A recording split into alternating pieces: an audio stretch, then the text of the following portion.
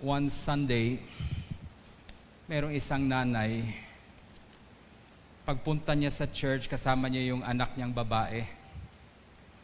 And this is what the mother did. Bago nag-umpisa yung misa, sabi niya sa anak niya, I'm going to give you 100 pesos at saka 20 pesos. So nagbigay ang nanay niya sa kanya ng 100 pesos at saka 20 pesos. Ang sabi ng nanay, ang isa, baon mo. Ang isa, pang-offering mo. So sabi ng bata, saan dito yung baon ko? Sabi ng nanay, mamili ka. You choose. So it was the way of the mother to test the child. Kung anong gagawin ng bata sa pera niya. So after the Mass, the mother went to the child at tinanong niya yung bata. Sabi niya, magkano ang binigay mo sa offering? And this is what the daughter said. Sabi niya, I was touched by the sermon of the priest this morning, Ma. Sabi ng pare, God loves a cheerful giver. So I was so touched na nag-isip ako. Sabi niya, kung ibigay ko yung 100, malulungkot ako. Pero pag ibigay ko yung 20, ay masayang ako. I will be happy to give my 20 pesos. God loves a happy giver. So, Ma, binigay ko yung 20. Okay? 100 ang baon niya.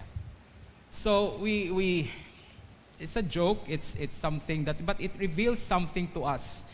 And we're going to talk about giving today. It's important that we discuss. I know we have been talking about giving.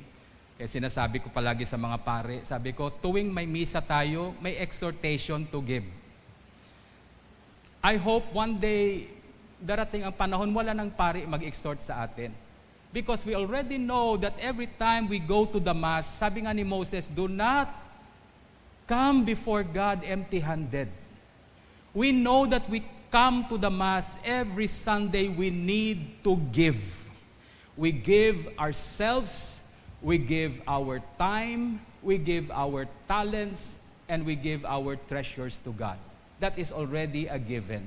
No one should exhort you or encourage you to do that. By this time, it should be already a part of your life.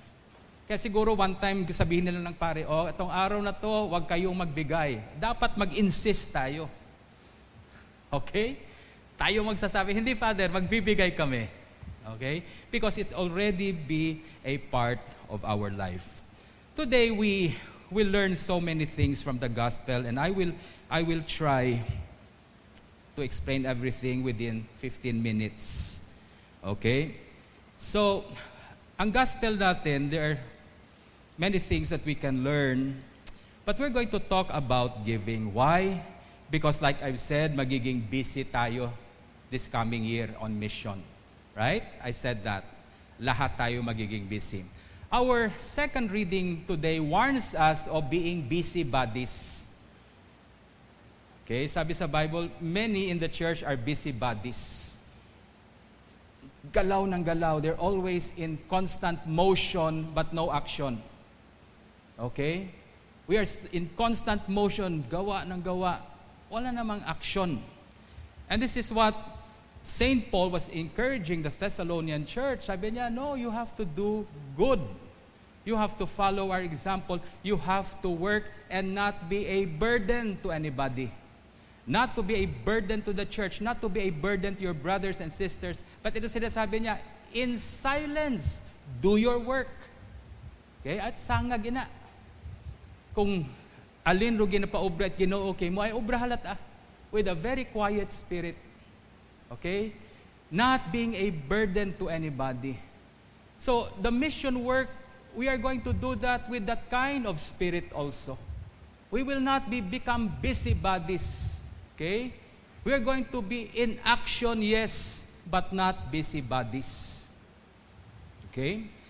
Our first reading today in Malachi, nakita natin Malachi was prophesying and Malachi said, a day will come, the Lord will come to His people and He will separate, He will discern, He will divide those who are for Him and those who are against Him. Sabi nga ni Jesus, if you are not for me, you are against me. Okay? So, God knows those who are working for Him and those who are not working for Him. Ang sabi niya, if you are not for me, you are actually against me, whether you admit it or not. And our gospel today speaks of certain attitudes that God hates. God loves people. He loves us so much. Pero may mga ugali tayo na ayaw talaga ng Diyos. Iyon ang pag-aralan natin. Because if we keep on continuing in those attitudes, God is going to deal with us. Okay? There are 3 attitudes that God hates, and there are also 3 attitudes that we should cultivate.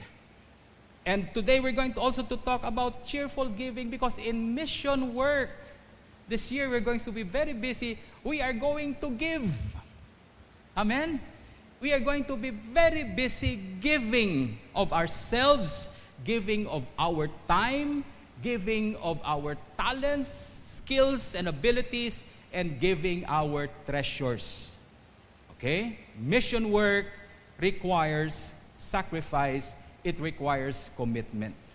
So we are going to be busy with the mission work. Then we should learn to cultivate the attitude of a cheerful giver. Amen? Because God loves what? A cheerful giver. And so if we're going to do the work of God and we are going to work and give, then we should cultivate the proper attitude.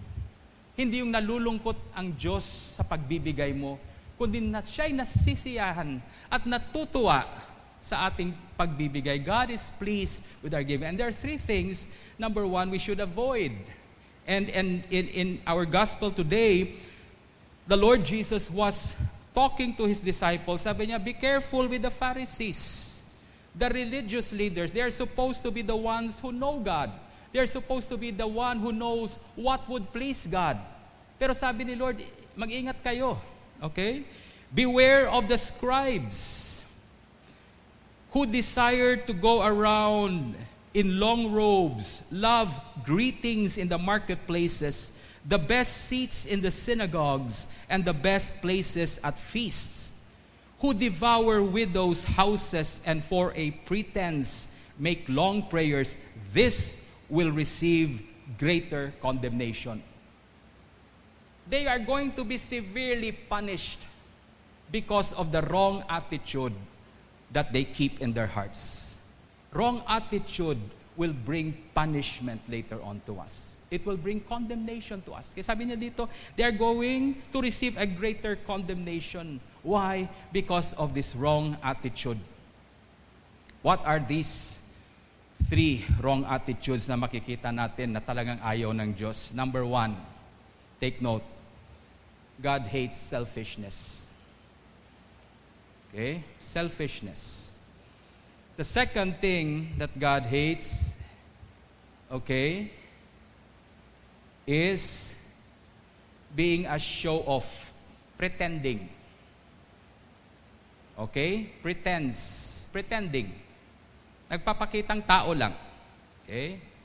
So, 3 S yan. 3 S. Selfishness, show off, and the last is self-preserving. Okay? Thinking only for your own self-benefit. Iniisip mo palagi ang iyong pakanan. You're always thinking of what will benefit you and not benefit others. Now, God hates that. Kaya sabi niya, ito yung mga Pharisees, they love to be greeted. They love the best seat. They think of themselves. They are people who feel they're entitled in this world. And I pray that all of us, when we do God's work, when we start giving of ourselves to God, we will not have that attitude of entitlement. Dami kong binigay sa simbahan, ha? Ang dami kong tulong sa church, ha? Tapos itumuan na ako sa likod papungkoon, hamaan. Ha? Ang sud ako iya, wa kita na good morning do Asher kakon. Kasayod baga sanda kung pila akong tithes iya. I'm giving hundreds of thousands here. Wala man ang nag-good morning sa akin. Entitlement. Okay? Selfishness. Masyadong believe sa sarili. Don't do that. Sabi ni Lord, they will suffer a greater condemnation. Why?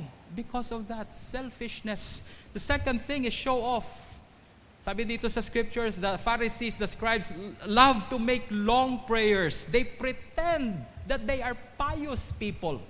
They pretend that they are very holy people. They make long prayers. And sometimes in the church, if we are not careful, ganyan tayo mag-pray, pahabaan. Kung sinong mahaba mag-pray, yan ang pinaka-holy. Minsan, dyan mo mahuhuli. Okay? They are show off. Pasikat ba? And God hates that. God hates na nagpapasikat lang tayo. We're using the mission work. You're using your giving para magpasikat sa tao. God hates that. The third thing is self-preserving. The opposite of self-preserving is sacrifice. Yung mga Pharisees, they don't want to sacrifice. In fact, they take advantage of the weak. And God really hates it when we take advantage of the weak.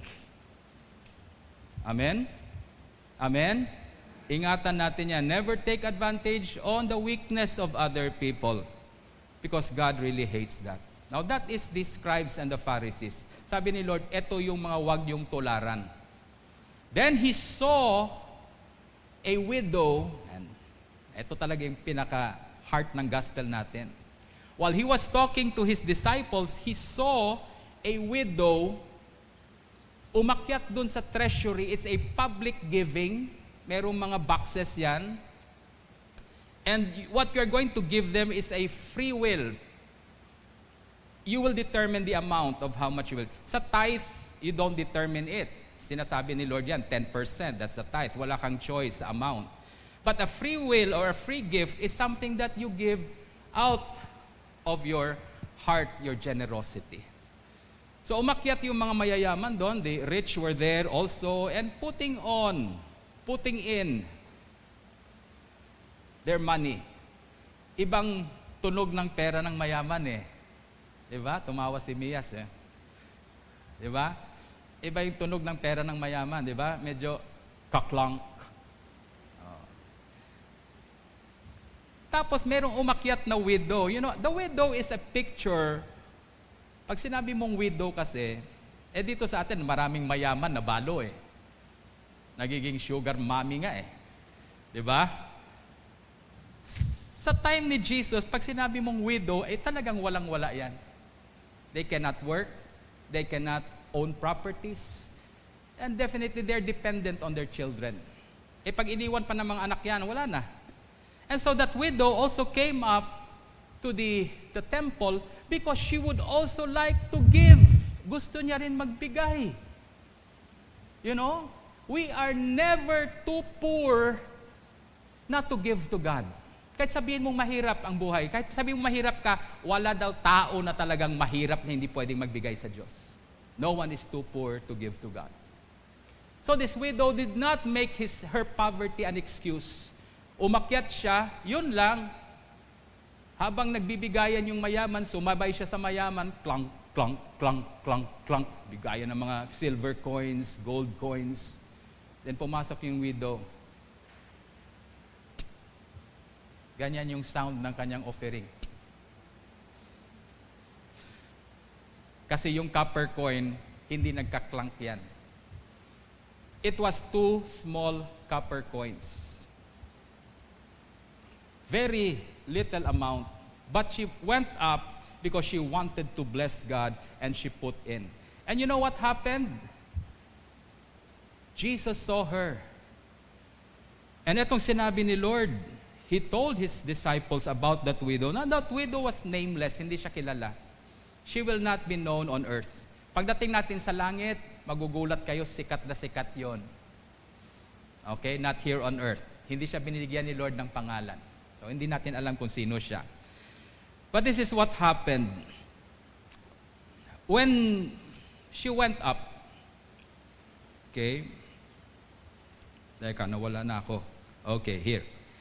So the widow, etong sinabi ni Lord, she saw a certain poor widow putting in 2 mites. So he said, truly I say to you that this poor widow has put in more than everyone else. Sabi ni Lord, siyang pinakamalaking binigay sa akin, sa Diyos, compared to the rich. For all these, out of their abundance, he's talking to the rich, out of their abundance have put in offerings for God.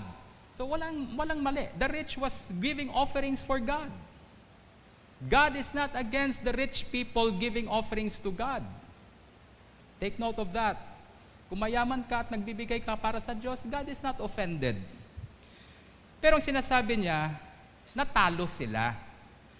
Natalo sila ng widow, na 2 mites lang ang binigay. Dahil sabi niya, all of these were giving out of their abundance, but she, the widow, out of her poverty, put in all the livelihood that she had.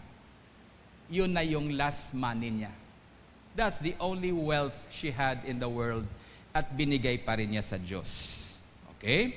So before we go to the 3 attitudes that we should cultivate in giving, or the attitude of a cheerful giver. Anong attitude ng cheerful giver? Before we go to that, let me encourage you first, sa lahat na nagbibigay, sa lahat na nagpaplano na talagang to get involved in the mission and we're going to give, no? Marami na sana, natatakot na sila. Anong sinasabi ni Father John?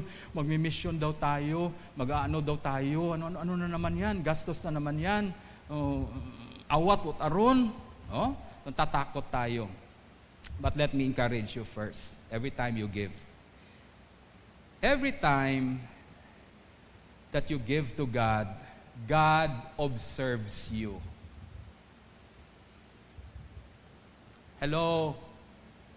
Every time you give, God is observing you. Okay, kagaya ng nanay, binigyan niya yung anak niya, okay, 100, 20. Sana offering dito ma, pumili ka. The mother was observing the child. God is observing us every time we give. And because He observes us, He knows us. Number one, He knows the value of what we are giving more than the amount. Alam ng Diyos kung anong value ng binibigay mo. Hindi lang yung amount. Amen? I could give only 20 pesos. Yun lang yung mabigay ko. Now, the amount is very small. Maybe maliit lang yung 20 pesos na binigay ko. The amount is small compared sa 100,000 ni Mias. Maliit yung 20 ko. No? Right? Pero yung income niya, milyones naman. Yung 20 ko, ang sweldo ko, 50 pesos lang. 20 binigay ko. Ang value noon para sa akin, ang halaga ng 20 na yun, talagang mahalaga sa akin yun. God does not look at the amount of what you give. He looks at the value of what you're giving to Him. How much does it cost you? Alam ni Lord, pag masakit ang binibigay natin, alam ni Lord yan. Because He knows the value of what you're giving. The second thing, God knows how much we need what we are giving up. Alam ng Diyos minsan kung gaano natin kailangan yung binibigay natin. Right? God knows you need it so much. And still, you are able to give it to help someone or to give to God for the church. Alam ni Lord kung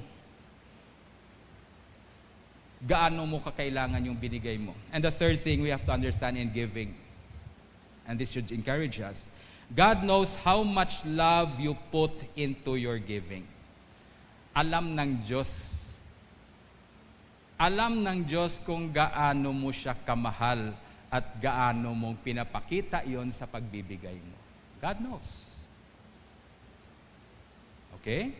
So those are the 3 things we need to understand in giving. Now, let me read, hindi to kasama sa readings natin, but let me just read to you 2 Corinthians. Kasi palagi nating sinasabi yan eh. God loves a cheerful giver. And ito sinasabi sa 2 Corinthians chapter 9. You can read this at home, no? Sabi niya dito, but this I say, St. Paul was talking to the church, but this I say, he who sows sparingly will also reap sparingly, and he who sows bountifully will also reap bountifully. Verse 6 yan. Verse 7, so let each one give as he purposes in his heart. Let each one give as he purposes in his heart, not grudgingly or of necessity, for God loves a cheerful giver. And God is able to make all grace abound toward you, that you, always having all sufficiency in all things, may have an abundance for every good work. Ito na yung sinasabi, blessed to be a blessing. Amen? And it starts with your giving. It starts with having the right attitude of giving. Now we go back to the gospel. Anong attitude ng isang cheerful giver? Okay? Number 1, 3 S din. Opposite ito ng attitude ng mga scribes. Okay? These are the opposite. The first thing we need to cultivate in our life to be a cheerful giver. You see, a cheerful giver, hindi yung nagbibigay na nakatawa. Minsan iniisip natin, yung cheerful giver, yung nagbibigay nakatawa. Minsan bumibigay ka, nagbibigay kang umiiyak. A cheerful giver sometimes gives crying. You know, si Jesus, the best example I see of a cheerful giver is Christ. In the cross, He gave everything to us, so that we, through His poverty, might become rich.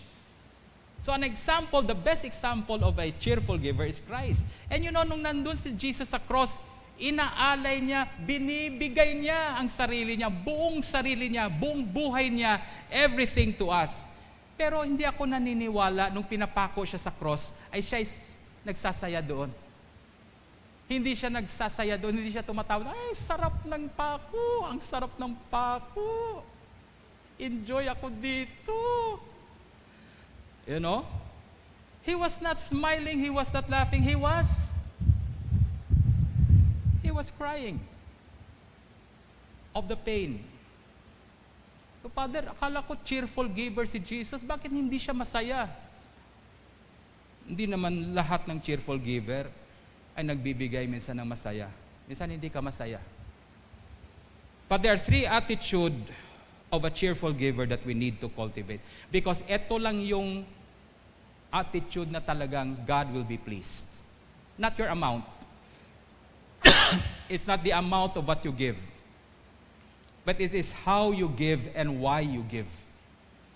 That really pleases God. And the attitude, the first attitude we need to cultivate as a cheerful giver is this: selflessness.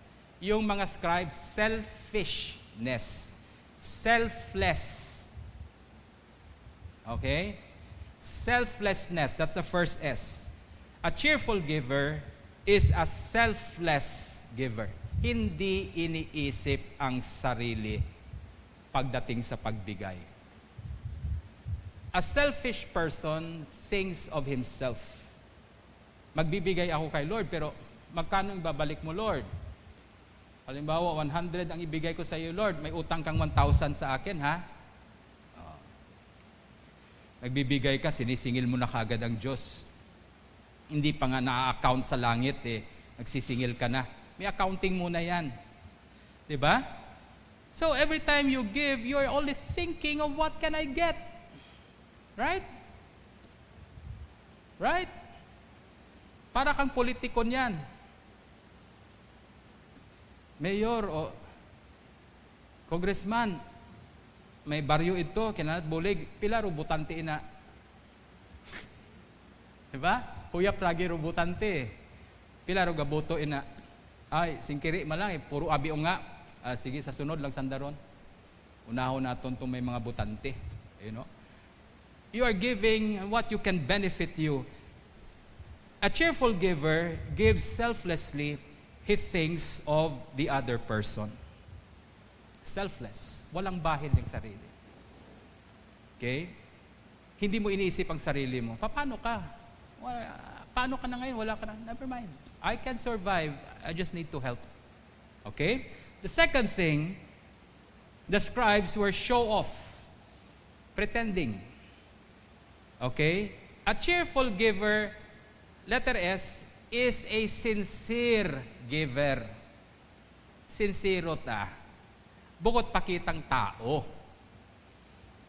Ano nga, kada tao mo hay gapa-picture kagid, naanot aron.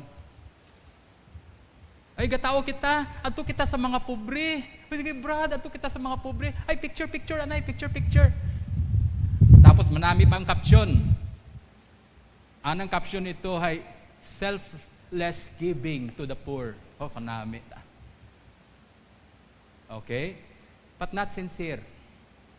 Kaya sabi dito sa Bible pag nagbigay yung kanang kamay mo, huwag mo ipaalam sa kaliwa. Baka purihin ka ng kaliwang kamay mo habang nagbibigay ka. So huwag mo paalam dito. Okay? In other words, be discreet. Do it out of sincerity, not for publicity, not for pretending that you're really a good person, you're a pious person. No, not that. Please. God hates that. When you give, you have to give selflessly, not thinking of yourself. And second, give sincerely, not for a show. Okay? And the third attitude of a cheerful giver, the cheerful giver, itong hindi natin gusto marinig. But a cheerful giver is sacrificial when he gives. Amen? Hindi siya nagbibigay ng mga bagay na walang value sa kanya.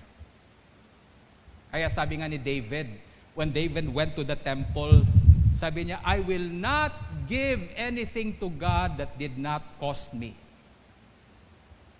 Kasi alam ni David the way to please God is to not just give to God, but to give sacrificially. Yung nagbibigay ka na may konting sakit. Yung nagbibigay ka na medyong konting, naghihilahan pa kayo ng konti kasi parang ayaw mo bitawan, pero sige na. Sacrificial giving, a cheerful giver, gives sacrificially, and there are days in our life na talagang magbibigay tayo ng oras, ng talent natin, ng treasures natin na medyo masakit sa atin. But that's okay. God loves a cheerful giver. Alam ni Lord kung gaano kasakit yung binibigay mo sa Kanya. But still you choose to give. Amen? It's not just what we give to God that God values. What God really values from His people is why do we give to Him? And how do you give? I give selflessly. I give sincerely. And I give sacrificially. Palagi nating sinasabi, we are blessed to be a blessing as a people. And indeed, we are as a people. Bishop Ricardo has training us to walk in the blessings of God, to enjoy the blessings of God. Kaya palagi sinasabi nila, yung St. Michael daw, simbahan ng mga mayayaman. Tama ba yan? Ha? Yes. Pag dito ka magsimba, yayaman ka talaga because you will learn and God will teach you how to live abundantly. Tuturo ng Diyos sa iyo yan. But the purpose of that is not for you to be selfish with the abundance of God. It's not for you to become a show-off. Ipapakita ko sa mundo na blessed ako, bibili ako ng bagong kotse buwan-buwan. Show-off na yan. Okay? God did not give you abundantly so you will not learn sacrifice. Days will come. Kahit gaano ka ka-blessed, matututo kang magbigay na medyo masakit. May sacrifice. We can go on and on with this. But those are the 3 things that I just need to leave to you.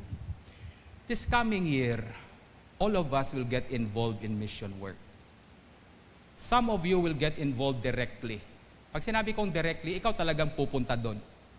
Some of you will be called to go to the mountains. Some of you will go to the barrios. Some of you will even cross the ocean. You will go to a different island. Pagpunta mo doon, hindi mo iisipin yung kapakanan mo. Hindi mo iisipin kung papalakpakan ka ng tao, hindi. Hindi mo rin iisipin yung comfort mo. Sabi nga doon sa kanta natin, we sang that song, my journey will be my home. Okay? Some of us will be pulled out from the comforts of our home and we're going to go out to places we are not comfortable. But that is what cheerful giving is about. Some of us are going to be directly involved in mission. The others, some will not be. But definitely all of us will be giving. Lahat tayo tutulong, lahat tayo ay magbibigay. If not your talent, then your time. If not your time, your treasure. Amen? Just think of this. Mag-isip lang tayo. Ito lang challenge and I leave you with this. Magkano ang merienda mo araw-araw? Sino nagme-merienda dito? Hindi kayo nagme-merienda? Ang bihira naman. Paano pag pumunta ako sa bahay niyo, walang merienda? Okay, sino mga nagme-merienda dito? Be honest, kahit hindi sa umaga, sa hapon. Lahat ng mga senior citizen natin, talaga, no? Dapat may merienda. Very good. Buti pa yung mga senior citizen, nagme-merienda sila. Magkanong merienda nyo sa hapon? Araw-araw, magkano? Magkanong budget sa merienda? Ha? Wala nang meriendang 2 piso ngayon. Tapos na yon. What aron? 2 piso mo ay imong bakal karon. Ay dulce yagi ay 250. Magkano budget sa merienda sa hapon? Ha? Depende sa merienda. Sabihin natin, magmerienda ka ng 20, pwede na? Okay, 10 piso juice, 10 piso tinapay, or 15 pesos soft drinks, 5 pesos tinapay. So pwede na yung merienda yan, di ba? Okay. Let's say, may mission na tayo. We're going to go all out on our mission. Sasabihin ng isang bata or isang lola, Father, hindi ako magmimerienda tuwing Huwebes. Yung merienda ko, yung pangbili ko ng merienda, every Sunday, ibibigay ko sa church. That is 20 pesos. O sabihin na natin, kahit kalahati lang. Hindi naman pwede si lola, walang kinain, baka matumbayan. Tinapay na lang, walang soft drinks. So I will give 10 pesos. I will sacrifice 1 day in my week na hindi ako magmerienda. I will give this money for merienda na 10 pesos, I will give it to mission. Tingnan nyo ha. So, pag Sunday, bigyan mo yung 10 pesos mo. Next Sunday, hindi ka na naman magmerienda sa Thursday. Bigay mo na naman yung 10 pesos mo for mission. In 1 month, magkano binigay mo sa mission? Pila? 40 pesos. You are giving 40 pesos for the mission. Just sacrificing 1 soft drink. 1 soft drink. Sacrificial giving. It cost me 1 soft drink. Hindi ako nakapag-soft drink, nakapag-juice itong araw na to. Kaya bibigay ko sa mission. That's 10 pesos only, but in 1 month, that is 40 pesos. Ilan tayo sa church? Ilan tayo sa church? Okay, baka hindi nyo naman bilangin yung mga bata, ha? Palagi nyo hindi nyo binibilang mga bata. Pag sinabi ko, ilan tayo? Tayo? O tayo lang? Hindi, mga bata, bilangin nyo. Ilan? Who can give me a liberal estimate? 200? Kasama mga bata? O sige, sama natin mga bata, magkano? Ilan tayo? Mga 250. O, sabihin na lang natin 300 tayong lahat kasama yung mga bata. Alam mo, pag 300 tayo, and everyone is willing to sacrifice 1 merienda of 10 pesos, and give that 10 pesos to mission, 300 times 10 ilan? Ha? 3,000 every week times 4. Ha? 12,000. 12,000 meron tayong pera for mission only. 12,000. Diba? May 12,000 tayo. Wala pa yan sa mga dinodonate. Wala pa yan sa gusto mong magbigay ng extra. Sa 10 pesos lang yan, sacrificing one merienda. Sa 10 pesos, 10 pesos. Pati yung mga bata, we will teach our children. Can we teach our children sacrifice? Yes, they should know sacrifice at an early age because God loves a cheerful giver. And a cheerful giver is one who gives sacrificially. Dapat mas maaga matutunan nila yan. Because that will enhance the way they live. It will enhance their Christian life if they will learn that at an early age. So we have 12,000 every month. Sa 10 pesos mo, may 12,000 tayo. We can have a feeding program in our outreach. Ang 12,000 yan, pwedeng magpakain ng mga bata yan. Amen? Our teachers who wanted to go to other barrios, hindi sila nakakapunta minsan kasi kukonti lang yung pera nila. So, re-request sa St. Michael. Kung tayong lahat hihingi sa St. Michael, maubos ang pera ng St. Michael. Wala na tayong pangbayad sa kuryente natin. Wala na tayong pang-expenses natin because everyone na nagmi-mission nandun sa ime. Hayaan na muna natin yung church. Pahinga muna yung church sa gastos. Tayo gagastos. 10 pesos every week. Amen? Hindi na ako magme-merienda. Yung budget nyo sa merienda, 20? Mas mahal nga sa akin 30 sa akin. So I can spare 20 every week. 20 pesos every week. Ilang kayo sa pamilya nyo? 7 kami. That's 70 pesos. Kasama yung mga bata 10. Mission. Mga bata. 10. Sakit naman, kulang yung baon ko. Sige lang, ganyan talaga pag nagbigay, masakit. And they get used to it. Yung 10 pesos niya, 10,000 na yan. Mamaya, 100,000 yung bigay ng bata. Ito, masakit, 1 million, sakit yan. Sanay na sa 10 pesos, di ba? If we're going to prepare our children for that, yayaman yung mga anak natin. Mas mayaman sila kaysa atin. Amen? And the work of the kingdom, the work and the mission of the church will be financed properly, not by the world, not by the administration of the church. It will be financed by God's people themselves. Because we are on a mission as a community. Amen? In the name of the Father, Son, the Holy Spirit. Please stand.